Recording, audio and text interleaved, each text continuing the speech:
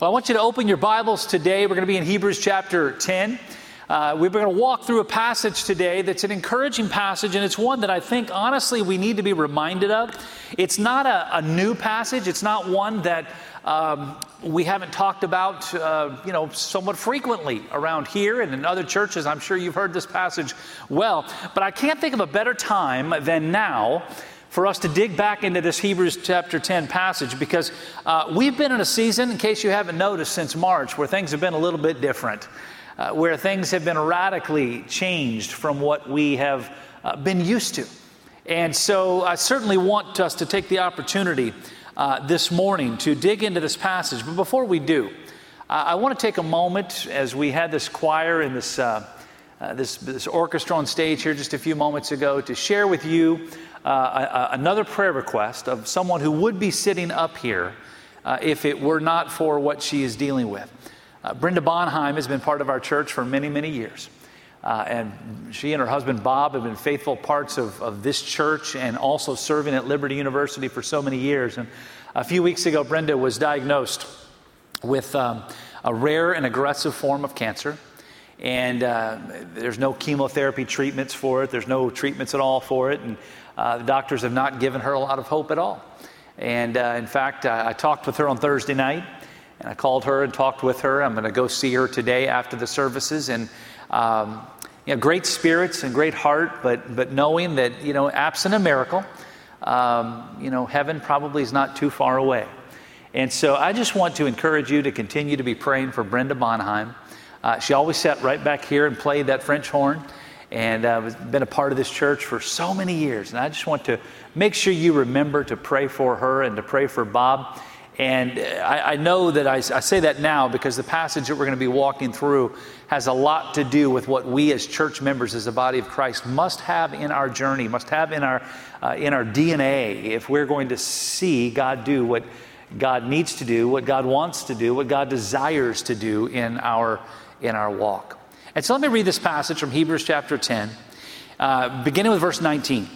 It says this: "Therefore, brethren, having boldness to enter the holiest by the blood of Jesus, by a new and a living way which he consecrated for us through the veil that is his flesh, and having a high priest over the house of God, let us draw near with a true heart and full assurance of faith, having our hearts sprinkled from an evil conscience and our bodies washed with pure water.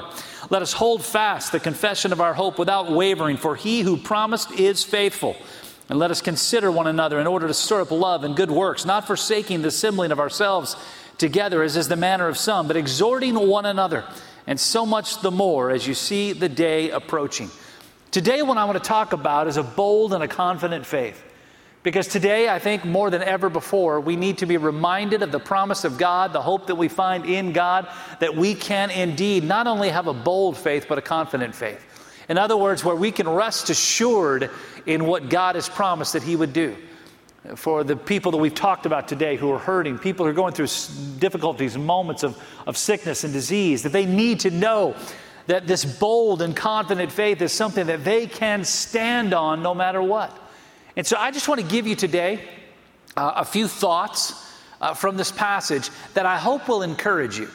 And I hope it will go beyond encouraging you. I hope it will challenge you and bring you to the point, drive you to the point where you actually will stand up and that you will be all that God intends for you to be in a time in our church's history, in our nation's history, in our world's history, when we, the church, have never been needed more than right now. And so I want to talk about that today. And so a bold and a confident faith. And so the first idea that I want to give you out of verses 20 and 21 is just to be able to stand the confidence of the believer. The confidence of a follower of Christ. That when we come to that moment, like we celebrated a few moments ago, as Jacob and as Jared walked into that water, having already trusted Christ as their Lord and Savior, and now taking that next step of obedience, they, in both of their stories, and if I could share their stories with you, incredible testimonies. Don Sloan, who's sitting right over here, our sheriff here in the city of Lynchburg, could even share a testimony of one of these young men that got baptized today, of what God is doing in his life and the role that the gospel is having in that young 14-year-old man's life, doing incredible things. And so we need to understand that regardless of whether we've been saved for a few weeks, or whether we've been saved for a few months, or whether we've been saved for a few decades, that we can absolutely have confidence in our faith. Now let's go back in verse 20 and 21. Let me read these words again, and let's just kind of talk about some of the words that are placed here. And make no mistake, that when you're reading Scripture, don't just like read it as you would a book. Don't just like read it and keep on moving through without taking the time to spend a little bit of energy and effort of actually kind of pulling out the words to try to understand their underlying importance and their meaning as it relates to our faith. And so that's what today I want to kind of spend a few moments doing. And so again, go back to verse 20 and 21. It says these words, therefore, brethren, having boldness to enter the holiest by the blood of Jesus, by a new and a living way, which he consecrated for us. I'm sorry, it's verses 19 through 21. Which he consecrated for us through the veil, that is his flesh, and having a high priest over the house of God. Now let me just pull out a couple of words here. The first word that I want to pull out is the word new. If you go back into verse 20, it says that we have entered into the holiest by the blood of Jesus. And you know what that means, right? That the idea that because of what Christ did on the cross, that the veil was ripped, right? That we can enter into the holy of holies, that holiest place where God resides, that we have an opportunity to be connected to be talking to be in the presence of Almighty God, which to that point had never been allowed. We go back into the Old Testament, you see the stories where when Moses would go up on the mountaintop to meet with God, and you remember in those stories in Exodus where they were told that don't even let people touch the edge of the mountain, because this is holy ground, and if they even come close, that they will be killed in an instant. They will die instantly because they were not worthy to be in the presence of God. But yet here in the New Testament, in Hebrews chapter 10, it says that now we can have boldness to enter into the holiest by the blood of Jesus Christ. When Christ died on the cross, when he was buried, and when he rose again, instantly we were invited into the Holy of Holies. We were invited into that most holy, that VIP space where no one is allowed. We were allowed into that special place. And here is how we understand this. It says, by a new and a living way. Now let's look at that word new. And the word new there is a statement that to that point, and the writer of Hebrews is making it clear, listen, you understand that up until just a few years ago, when you wanted to experience the power and the presence of God, you had to go and stand outside of the temple. You could not go in. Only the high priest could go in to the Holy of Holies. Only then once a year. There you had to bring your animals there for sacrifice. They had to be slayed there on the altar to pay for your sins. And it was something you had to do over and over and over again. But now something new has happened. Something transformational has taken place. And so the writer of Hebrews is making it clear, listen, you can have boldness now. You can enter into the holiest of holies now. Why? Because something new has taken place. And what is that something new? It was made possible by the death of Jesus Christ and by his resurrection. That when he rose again instantly, we were given special status. Have you ever been maybe at the airport and you're going to check in for the flight, and you'll see there's two lines there, right? There's the regular security line, and then they get that TSA pre-check line. And the TSA pre-check, which I believe is kind of like a little bit of a scam by the government just to get a little bit more extra money out of us. And the only difference is you can keep your shoes on, which is really, unless you're barefoot, that's not a big deal. But anyway, there are people who kind of fly through that pre-check line, and on the other side, people are lined up for hours to go through security. Well, it's kind of that same idea that we have been, entered into this pre-check line as it relates to getting into the presence of God. We don't have to go through what we used to have to go through. Kind of the idea now, when you go through security and you're not pre-check, you got to take out your shoes, and you got to take off your jacket, take off your belt. You got to pull your laptop out of your bag, and you got to put it in a special crate, and all these kinds of things. But man, the pre-check people, they're just rolling through. They don't have to take anything. They just roll on through, and it's not a problem. No stopping. Well, the same idea here. It is a new way made possible by what Christ has done. We have been allowed into a special place. But it's a new, incredible thing. And then he uses a second word here, by a new and a living way. Now, this is a reminder that one who has invited us in is alive. Now, remember, Jesus died on the cross, right?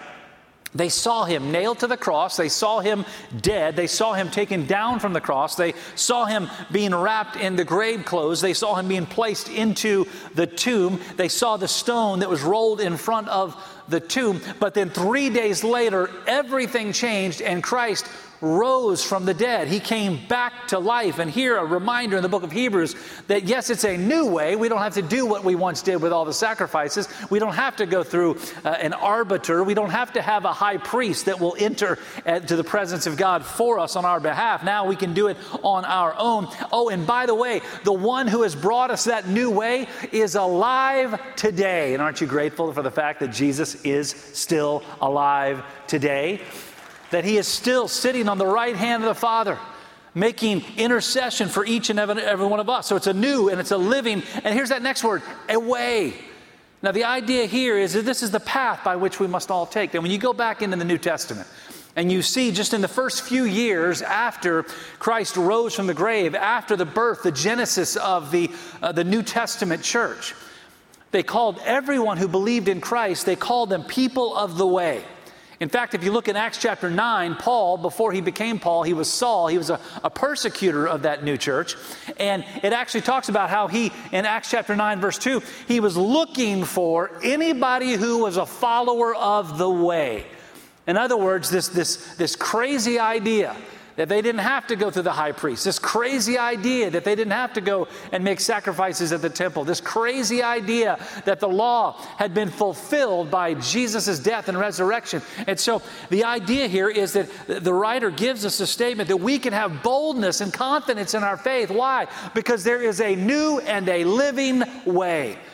Now, I think every single one of us ought to have in our vocabulary, in our vernacular, in our mindset, in our hearts, that we are walking through, that we are on this journey of our faith, and that we are walking that journey in a new and a living way. And we ought to remind ourselves of that every single day. New because of Christ, living because He's alive, a way because it's the path that Christ has given to us to walk. And when we remind ourselves of that great truth every single day, it changes the way that we think. It doesn't get us bogged down in religion. It doesn't get us bogged down in shame and bogged down in this idea that we're not worthy. It gives us the confidence that we have, that because of what Christ has done, because of His great gift, that we can walk this journey in confidence. And let me tell you what the world needs today more than ever before. It needs confident followers of Christ who are not ashamed of the gospel of Jesus Christ, who are not ashamed that Jesus said He was the way, the truth, and the life, and no man comes to the Father except through Him. We need some Romans 1:16 followers of Christ today who can say boldly, I am not ashamed of the gospel of Jesus Christ. So we need to have confidence in our faith, the confidence of the believer. But also, if we keep reading this passage of verse 22, there's also this idea that we can have, and that's the closeness of the believer. Look what it says, verse 22. Let us draw near with a true heart in full assurance of faith, having our hearts sprinkled from an evil conscience and our bodies washed with pure water. Again, let's dig into some words here. The first couple of words, the true heart. What that gives us is the idea of an absolute commitment in our faith, and that means no hypocrisy. Now, we all know, we've talked about it before, the world doesn't need more hypocrites, right? What the world needs are people who are bold and confident in their faith, but also who are real in their faith. And the only way that we can be real in our faith, the only way that we can be truly connected to God in our faith is what it says here, verse 22, let us draw near to Him. That we have to come to Him with a kind of heart that desperately longs for that relationship with Him that can only happen through what Christ has done. That second statement, that full assurance of our faith, the idea that we can have confidence because of what Christ has done and we don't question it. Man, it drives me crazy when I hear of Christians who are questioning their faith, doubting their salvation. And what I firmly believe is that when we come to the moment when we're questioning our faith and doubting our Christianity, doubting our salvation, it has less to do with what God has said, less to do with the sovereignty and the power of God in our lives, and it has more to do with the fact that we are not drawing near to that power. And how do we draw near to that power? Man, read God's Word. Every time I pick up this book, I do it every day. And I'll read parts of the Old Testament, parts of the New Testament every single day. And I promise you, even though I've been a Christian now for, I turn 54 tomorrow, so I go back 48 years I've been a Christian.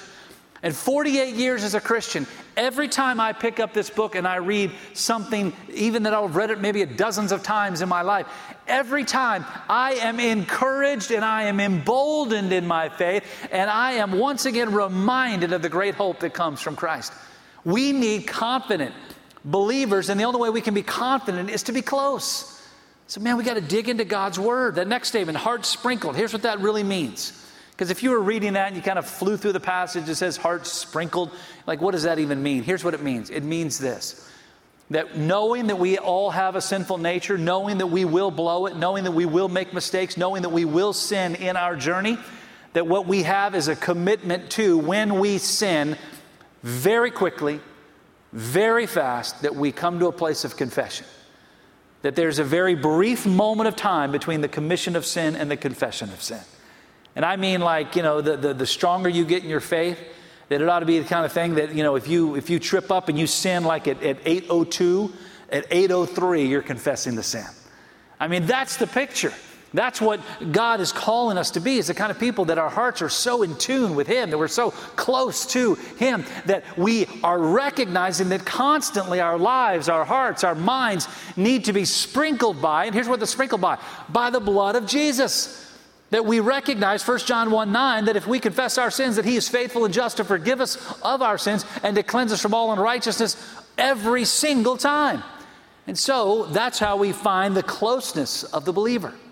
That's how we can find that close relationship of walking side by side with Him. Now, I've been married to Sherry for 28 years. In fact, we celebrated our 28th anniversary yesterday. And when we got married, we were choosing when we were going to get married. I thought it was kind of cool that we got married 2 days before my birthday. I'll never forget my anniversary. And so a little secret there, guys, if you're not married yet, pick something that's like, can always remind you. And so we celebrated 28 years yesterday. And that 28 years of journey, listen, we've had some ups and we've had some downs. We've had some good times. We've had some bad times. But here's one thing that we've always done. We've always walked through life very, very close, always connected.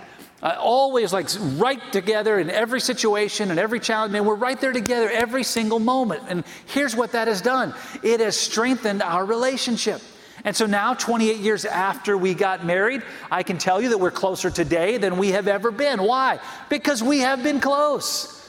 And so the idea here is that if we're going to have that kind of relationship with God, then it has to be pushed together, drawn together by the closeness in our relationship with God.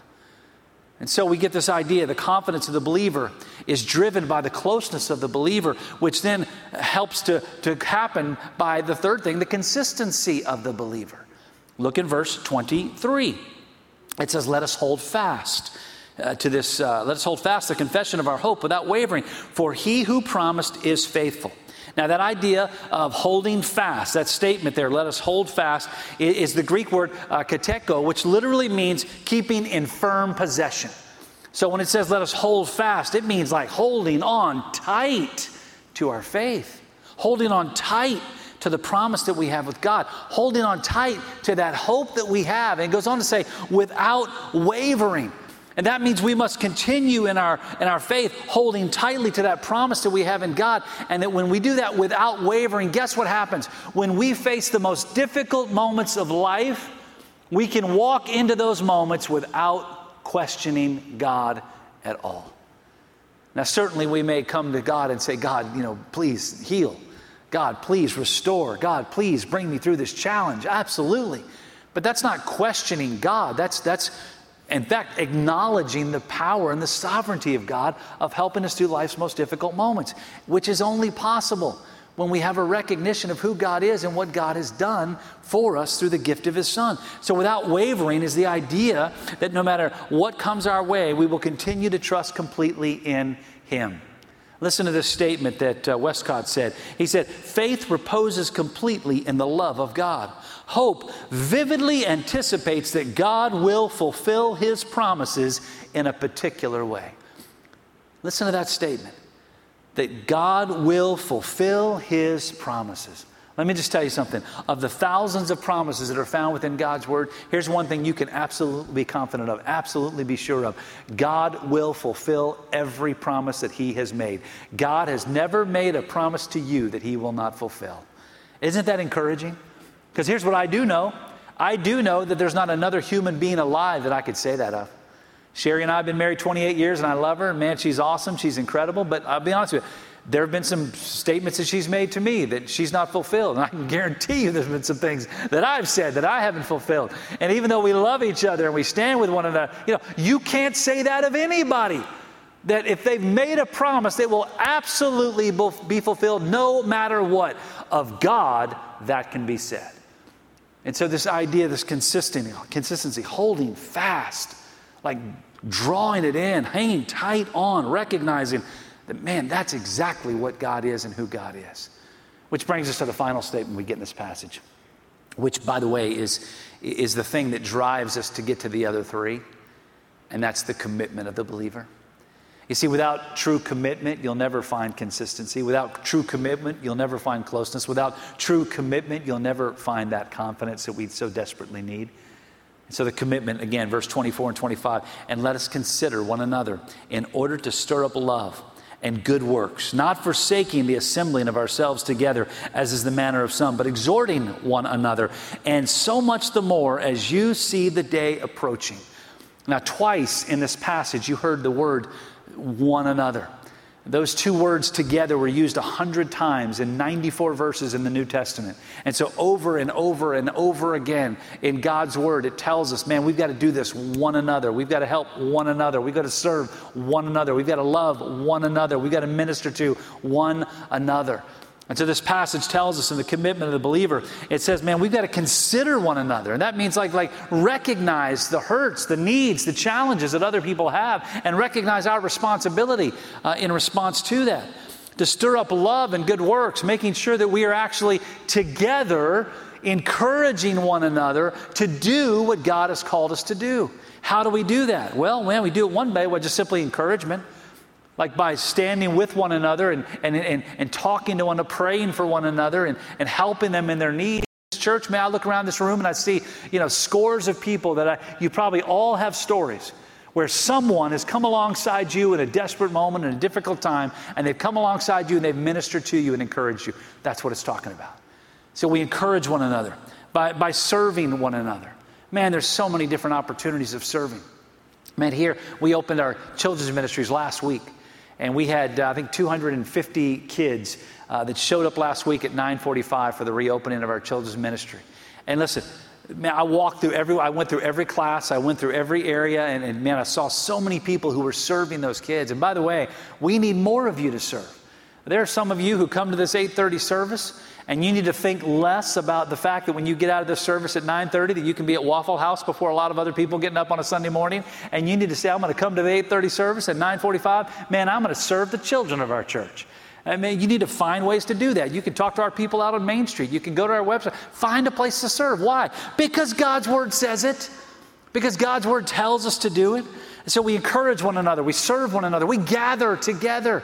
Gathering is important. It's more important now than it has ever been. Now, I know we've got rules. I know we've got protocols. I know we've got challenges. I know there are some people that I talked to even yesterday in our church who are not ready to come back because they're immunocompromised, because of age, because of other issues that they're worried. And I get it. I understand it. It's not a problem. That's why these cameras are on. And that's why we're able to continue to take this message out even though they're not here. And that's awesome and that's great. And we will keep doing that. But hear me. If you are able to, if you are not immunocompromised, if you are not in that situation or that challenge where there's difficulties in doing that, you need to be in the local church. And if you're watching this right now, whether it's Thomas Road or whether it's another local church, you need to be gathering as the body of Christ because we are better together. And this passage says, man, forsake not the assembling of yourselves together. It's awesome that we can go to church sitting on our couch when we have to. But when we don't have to, get into church and let's together worship by exhorting one another. That's the Greek word parakaleo, which literally has the idea of holding each other accountable, of coming along one side. It's kind of the same usage of the word it talks about the Holy Spirit, the Comforter, the Paracletus that comes, that Jesus sent to come alongside, to be that one that comforts us. The word here, parakaleo, the idea that we are to come to one side, come alongside other believers, to exhort them in their faith, to strengthen them in their faith, to grow them in their faith, so that they can become all that they are intended to be by God. The Bible says very clearly, man, we have to be doing this, especially now. It uses the last phrase there in verse 25, as the day approaches. Now listen, I don't know when that day is coming. I don't know when Christ is going to return. I have no idea when that's going to be. It could be today, it could be tomorrow, it could be 100 years from now.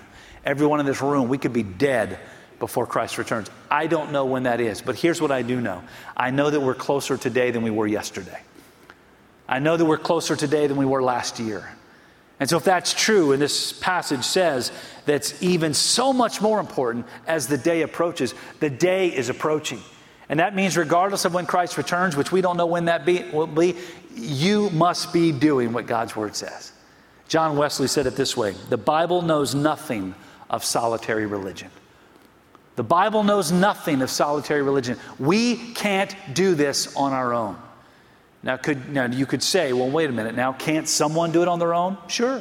If you live out in the outback of Africa or Australia, and there's nobody within hundreds of miles of you, and nobody even, you live out there all by yourself, could you have a faith journey? Absolutely, you can.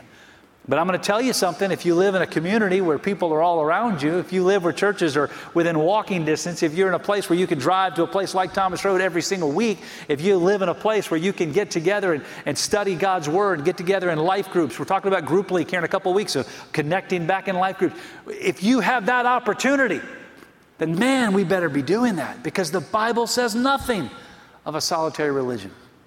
Leon Morris said it this way: it's interesting that this kind of love that's laid out here in Hebrews chapter 10 is thus a product of community activity, for it is a virtue that requires others for its exercise. Now listen to these words: one may practice faith or hope alone, but not love. Think about that. The Bible says we've got to love God and love people. And Leon Norris said it this way: man, you can practice your faith, you can practice your hope, you can do that all by yourself, but you cannot practice love.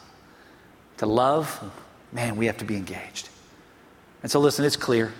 God's word is absolute. We must be committed. And so by our commitment, we see consistency. By our consistency, it brings us close. And our closeness, it brings us confidence. And today, more than ever, we need confident, bold followers of Christ, who will stand up in the midst of a world that is quickly moving away, quickly running from truth. A world that is every single day saying that this stuff that we believe, it's not relevant anymore. More than ever, we need Christians who will stand up in boldness and in confidence and say, I am not ashamed. And when we do that, man, we'll change the world. And that's what God sent us here to do. Let's pray together. Father, thank you for the encouragement that we see in your word, Lord, that leads us to confidence, it leads us to closeness, it leads us to consistency, and it all flows from our commitment. God, I pray that we'll be committed. I pray that every person in this room will be committed in their faith, committed in their journey, committed in serving you and serving others, God, so that we can see you do what you have promised to do.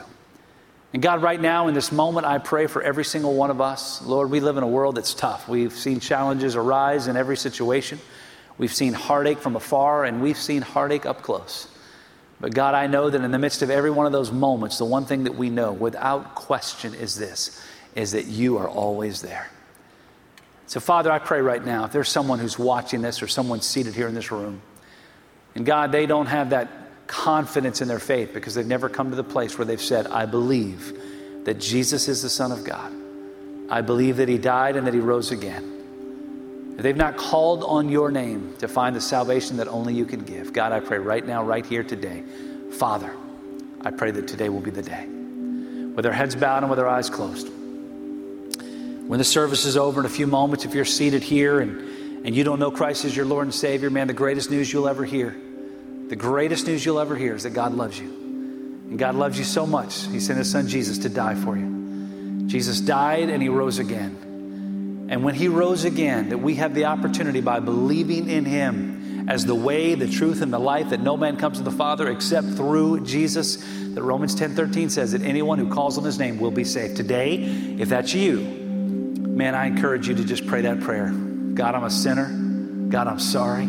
God, I believe Jesus is your son. I believe that he died and that he rose again. So God, save me today through your son, Jesus. Forgive me of my sins. And here's what God will do. He will save you right now. And if you have done that in this room, in a moment, our team is going to be gathered over here to my left, your right. They'd love to talk with you. If you're watching right now and you've made that decision, you can go to our website at trbc.org/start. And there you'll find lots of great information to help you in this journey of knowing who Christ is and what Christ has done. What a hope that we have in Jesus.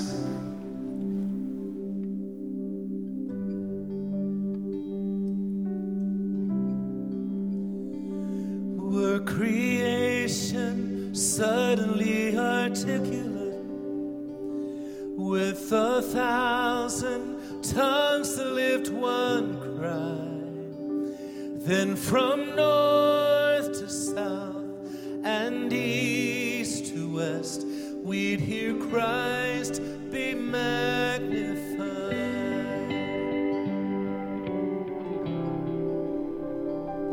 Were the whole earth echoing his imminence, his name would burst from sea and sky, from rivers to the mountain tops, we'd hear Christ be magnified.